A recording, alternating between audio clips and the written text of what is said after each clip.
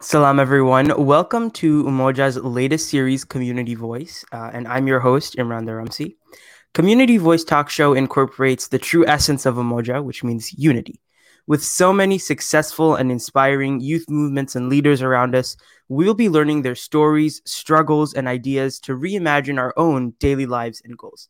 And remember, you can always ask questions through the Inspire platform, which is available on the Umoja app before or after the show. Today we'll be speaking with Sister Hareem Jaffrey from Faraj Mental Health. This organization, established in January 2021, aims to increase mental health dialogue, literacy, and awareness surrounding important, taboo, and nuanced mental health issues within the Muslim community. And Faraj's core value is empathy. If you're interested in volunteering with Faraj Mental Health, you can reach out at farajmentalhealth@gmail.com. And if you want to learn more about their programs, you can check them out on Instagram at Faraj Mental Health. And that is in the ticker. So it'll be there the whole show. So let's bring on Sister Hareem. Assalamu alaikum, Sister Hareem. Thank you so much for joining us today. Oh no, thank you for having me. Honestly, when you reached out to me, I was very honored to be here. So thank you. Of course, yeah, it's our pleasure. So if you could just, I guess, start off by introducing us to Faraj Mental Health. Um, Perhaps if you could introduce yourself and why did you start it? Yeah, sure. So, well, you already mentioned my name is Hareem, and Uh-huh. a little background to how Faraj started. Well, I went to the University of Toronto, and I noticed a huge lack of eating disorder awareness on campus, and eating disorder awareness is Okay. something I'm very passionate about.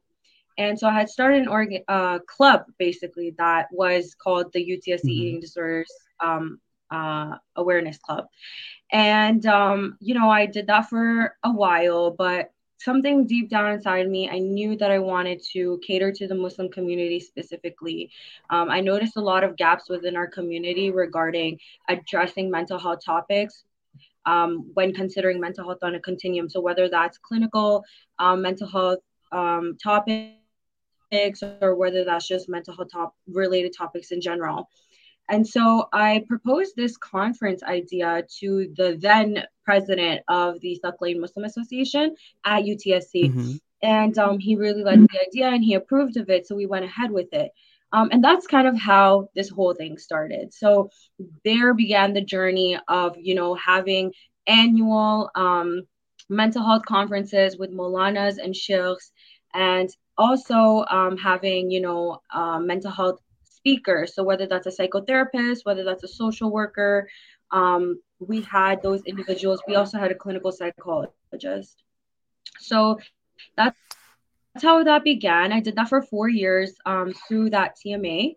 And then, Alhamdulillah, I graduated and then I began Faraj Mental Health so that it could reach a wider audience. It wasn't just limited to TMAs or other youth groups that were collaborating with us at Right. that time, but also just the greater Mm-hmm. community in general. So, mosques and other organizations so that there can be a wider outreach. And subhanAllah, like with the COVID-19 pandemic, we had to switch everything online. And we saw that we were now beginning to reach out to people that were not just in Ontario, but other parts of Canada and also the US and Australia and the UK. So really that's how that's the backstory of how it started. And Alhamdulillah, we started in January of 2021 and we look forward to continuing. Inshallah. Yeah. If we could take a step Inshallah. back, I want to ask, of course, about your specific programs, but what do you think is so important about putting mental health in a Muslim context and also more specifically a Shia context? Right. So, well, I'll start with the Shia component first. Something that is, very common within the Shia community is that Shia individuals don't have, mental health related topics pertaining to their particular faith and beliefs. And so, for example, Muharram and commemorating the sacrifices of the different personalities of Karbala, and commemorating, the shahadats and wafats of the Ahlul Bayt, like those are things that are actually very important to our faith and very important to the Shia community. And it's really important to have these understandings when you're trying to provide care for a community, or when you're trying to provide resources for a community. So, the other day I was actually reading a research article that in order to do culturally competent care, so we don't provide psychotherapy, but I just thought that this is a really good kind of mirror in terms of even community care, that in order to have culturally competent care, um, practitioners are encouraged to, look at people's spirituality and religious factors, because those are things that are a part of mental health. And so that Shia component is really important too, because especially if we're catering to the Muslim community, we want to be as inclusive as possible, and of course, bring those bring those topics that haven't been discussed before, validate people's experiences, because a lot of the time, those experiences are not validated. Also address some of the other concerns that are surrounding those specific nights, those specific beliefs. So late recently, we just did a post and we talked about how your connection to the holy nights in Muharram might be disrupted, and why that might be disrupted, how that might make you feel. So these are really important things to discuss and understand. And then I believe your first question was asking in terms of the Muslim community. Right. Mhm. um, well, a lot of the time, a lot of Muslim individuals might feel this disconnect between their faith, which is extremely important, of course, to them, and a disconnect between some of the things that they might be taught or might be exposed to, kind of outside of their faith. So, like, mental health is important. What you need to do to have good mental health. Like, so a lot of this stuff is exposed to us in one way or another. So what we really try to do, and kind of how I formulated that conference, even from that time when I brought it to the Muslim Association when I was at school to even now, is that we have to kind of merge these two together, because we want people to understand that you don't have to fight these two identities, that they are very much in sync, and that you can and that we do aim to cater to that dual identity, and that you can have a harmony between those two, and that they do work together.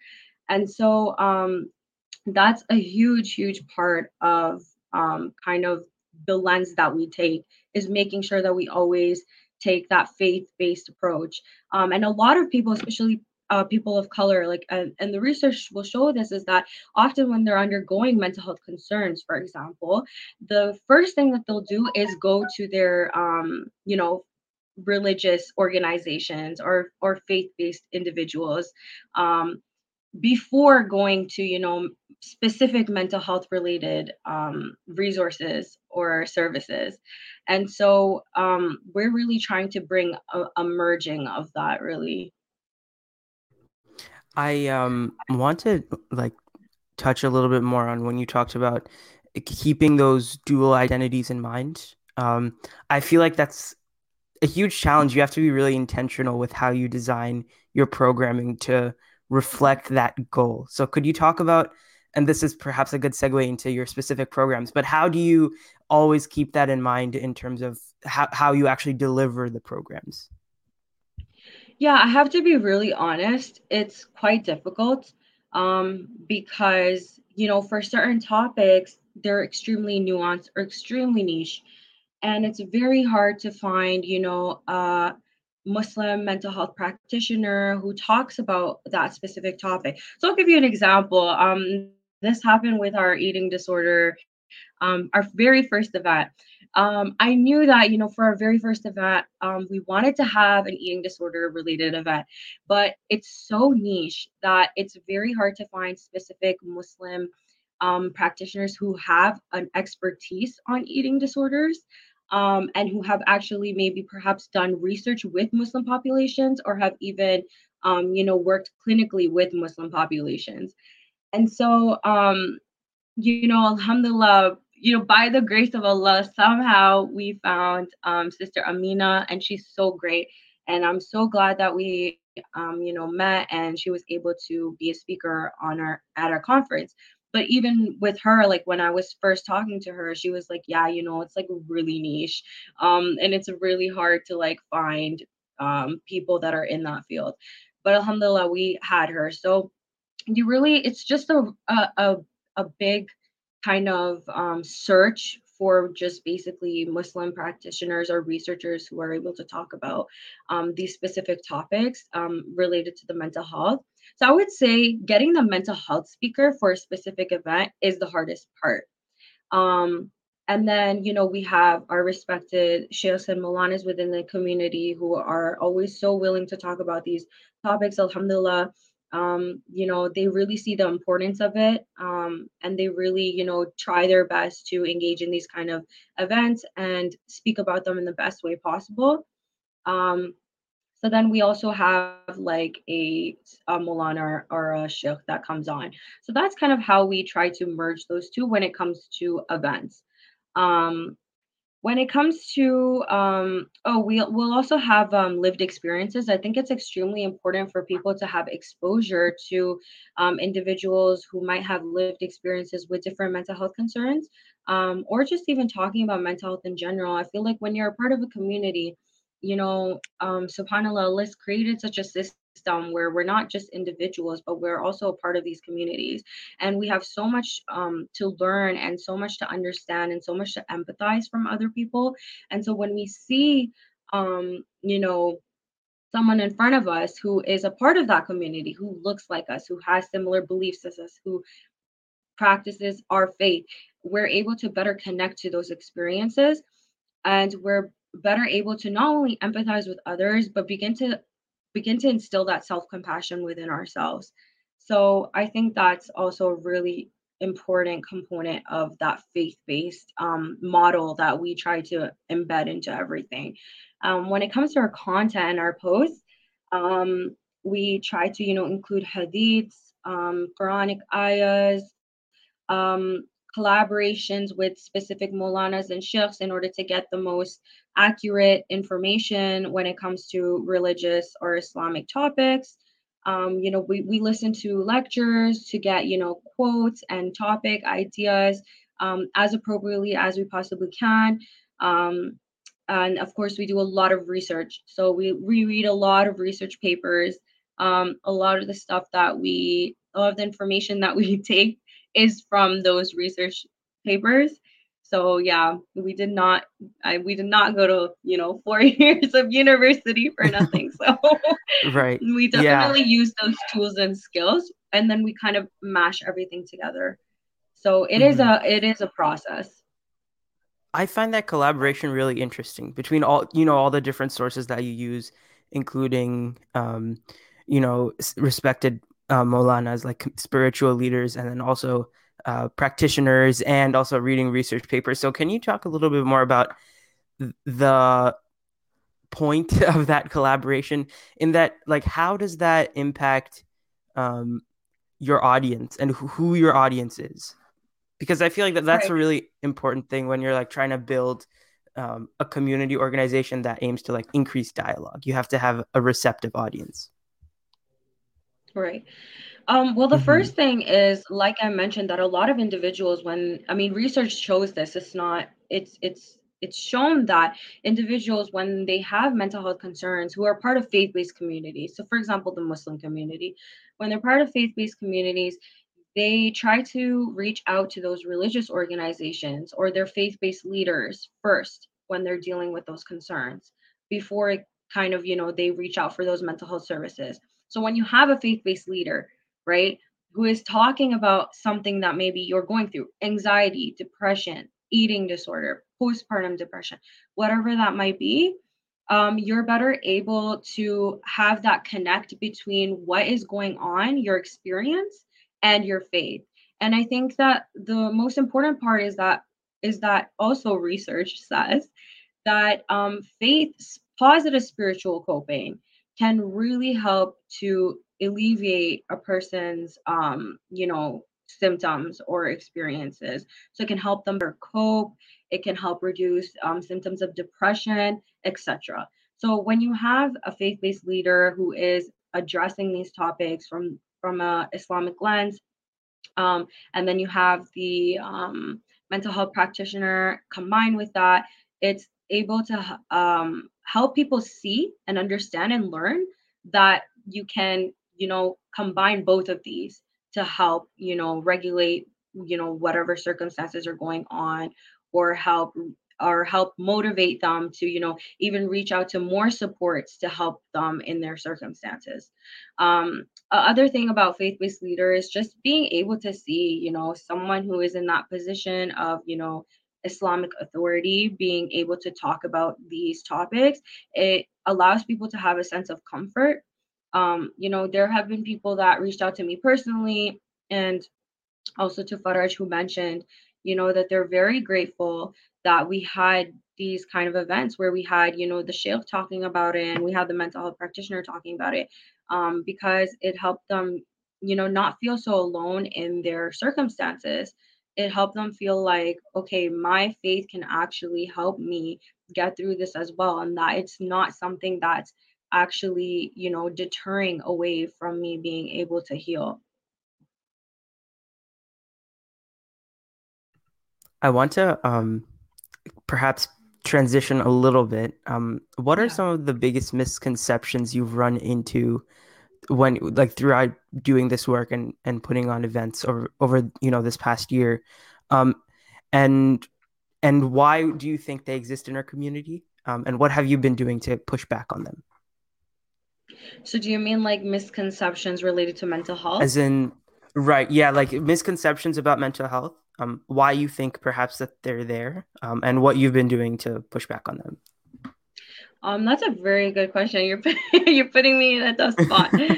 Um, well, there's a lot of stigma related to mental health. So, of course, with them. stigma comes a lot of misconceptions. Um, I would say one of the I would say one of the biggest misconceptions would probably be related to depression. So inshallah, we hope to have, events related to depression, but just some of the posts that we've made. A lot of the Hmm. time, depression is seen as a spiritual illness, something that, you need to read Quran to wash away somehow, something that, only gets cured by praying. And while, of course, reading Quran and praying are important parts of the faith, of course, they help to, like I said, they're part of those positive spiritual coping mechanisms. They're also a part of your spirituality. They're part of your faith. Um, but I think one of the biggest things that we do need to address is that, actually depression is a mental health concern, and that it needs to be addressed appropriately according to, by going to use those specific services. So whether that's a mental health practitioner, whether that's, you are reaching out to a group that's hosted by a mental health practitioner. So there will be groups, as well, that are regulated by mental health practitioners. I mean, there's a lot of different modalities. So I would say depression, stigma and misconceptions related to depression is a huge thing. We actually had a Q&A, and someone was mentioning something like that, I feel, I can't exactly remember what they said, but we had this conversation with them afterwards. They said something about feeling like, um they're not religious enough, or they have some kind of spiritual issue because they're feeling symptoms of depression. Can't remember exactly what they said, but I remember us, saying that, just like an individual might go to the hospital if they have a hurt leg or hurt arm or whatever it might be, to get treated by a doctor, to understand, what is the ailment or what is the issue. Similarly, individuals, we really encourage that, individuals seek out counseling or some kind of therapeutic support to get started, especially. because those individuals are regulated professionals in their field. They're able to, go through um, your thoughts, your emotions, and understand what is the issue, and kind of work on a plan to help you, get to where you want to be and need to be.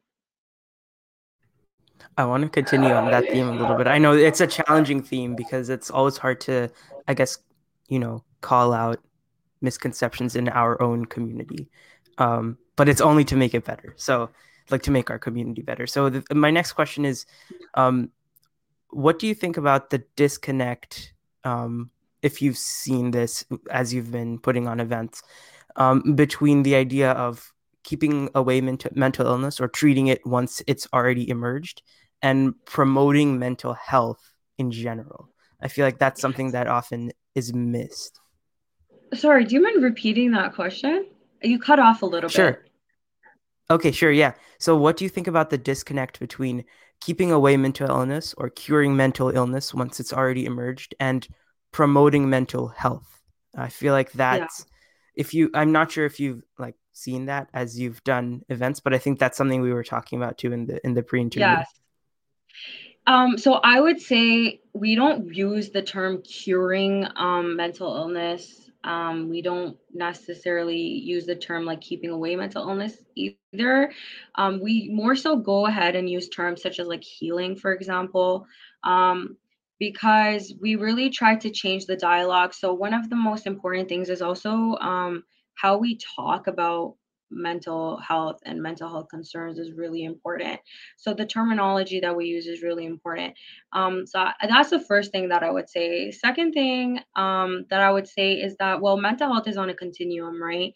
So, you might have clinical concerns, you may have subclinical concerns, and then you might have people that are just wanting to get mental health information just to, keep up their mental health. That's another thing that we mentioned, is that you don't have to have a mental health concerns to go to therapy. But yeah, so it's like we talked about in the pre-interview, is that mental health is not the absence of mental illness, and that's a really really important thing to consider, and to understand, is that I think a lot of people have this misconception. That's another second misconception, is that, mental illness is on one end of the continuum, but all of these people have mental health. So, regardless of whether you have a mental illness or not, everyone has mental health. So, and to have sustainable, healthy, good mental health is not the absence of mental illness. There's a lot of factors that contribute to sustainable, good, healthy mental health. And I won't go into those factors because I'll be sitting here talking all day. But yeah. Um, what do you get personally out of doing this work? That's always a question we like to ask people who come on. You're really putting me on the on the spot. Um, what do I get out of this? Well, As in, I guess, what's your motivation? Why is it fulfilling to you? Why do you keep going? Because I'm sure it's challenging, like running the organization. yeah, I mean, it is a huge responsibility and there is always a lot going on. But alhamdulillah, like it's just something that I'm so grateful for, and I'm so honored to be a part of and be able to run. Um, and it's something honestly that I thank God for every single day, that I get to, be a part of this and have a team that is, helping towards this cause. I think what really motivates me is lived experiences and personal experiences, just the people that I've connected with over my life, whether they are close loved ones, whether they're acquaintances, whether they were just, people that I happened to meet one time in my life. And anytime that, I've spoken to them and we've talked about some of their mental health concerns, what they've experienced in their lives, their past, their present, um, you know, these conversations and these dialogues motivate me, and because it goes to show just how much is missing in our community and in the Muslim mental health landscape, and how many gaps we have to fill. And I really empathize, with individuals' experiences. So I would say, people's lived experiences and what they go through on a daily basis, um, and just in general, like their stories, their lives, their mental health concerns, their circumstances. Like these are all things that motivate me. And how about looking into the future? What are some future events that Faraj Mental Health wants to host? And maybe more generally, what's your future idea of the direction of Faraj Mental Health? Yeah, so we're really looking forward to continuing different topic events. So, not only just the broad events, I would say, but, like common terms that we've heard maybe, but also very nuanced niche topics. We're really looking forward to hosting events related to those. Um, we really look forward to coming back in person. So what that's one of the things that, Flutter started in 2020. So we've never really been in person before. Although of course I've done events in person related to mental health, back when I was on my university's Muslim association, the Glen Muslim Association. But as Faraj, we haven't actually been in person. So that's one of the things that we're really looking forward to. I think it brings a whole different vibe. I think it brings a whole different, a feel to the events. And it's just nice for individuals to be able to connect face to face with the speakers and with other people. Like when we say community, we're a community based organization. So, when you're actually in person, then you see that community around you, and that can be really empowering and really healing, honestly. Just being able to see that around you. Um, and I would say one of the things that we're really excited is potentially, inshallah, having groups. So, recurring weekly groups. So, inshallah, we'll work towards it, but keep us in your du'as. Yeah, for sure, inshallah. Um, and last question, we're unfortunately almost out of time. But how can people reach out to your organization, Faraj Mental Health? And in what capacity are you looking for people to get involved if they're interested? Yeah. Yeah, so you can always reach out to us on our Instagram, like send us a direct message. It's at Faraj Mental Health, but we'll probably direct you if you want to get involved, direct you to email us, which is farajmentalhealth@gmail.com. So those are the best ways to communicate with us, and we usually get back to you within a day or two. And the capacity of the roles is currently we're looking for associates. So associates work under our leads, depending on whatever department it is, if it's for events, if it's for content, but especially content. So if anyone, is looking to be a part of Faraj and contributing to content creation, then we are looking for associates. So feel free to send us a DM or an email. And then if for people who want to get more involved with your programs specifically, where would you direct them to look? And what are some things that maybe they can anticipate in the next few weeks coming up?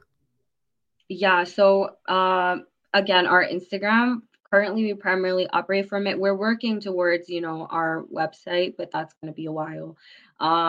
So currently right now on Instagram would be the best place for them to see. And in terms of the next few weeks, we just have a lot of content creation coming out for Muharram. So we have a lot of posts coming out for that. So I would say stay tuned for that. One of the series that we're doing is in collaboration with a Molana. So we won't say who or what, but keep keep an eye for that. We'll keep that a surprise, I guess. And then for events, currently we don't have anything immediately pending right now, but we are working towards planning one for soon. Okay, so basically stay tuned. Follow your Yes. Instagram.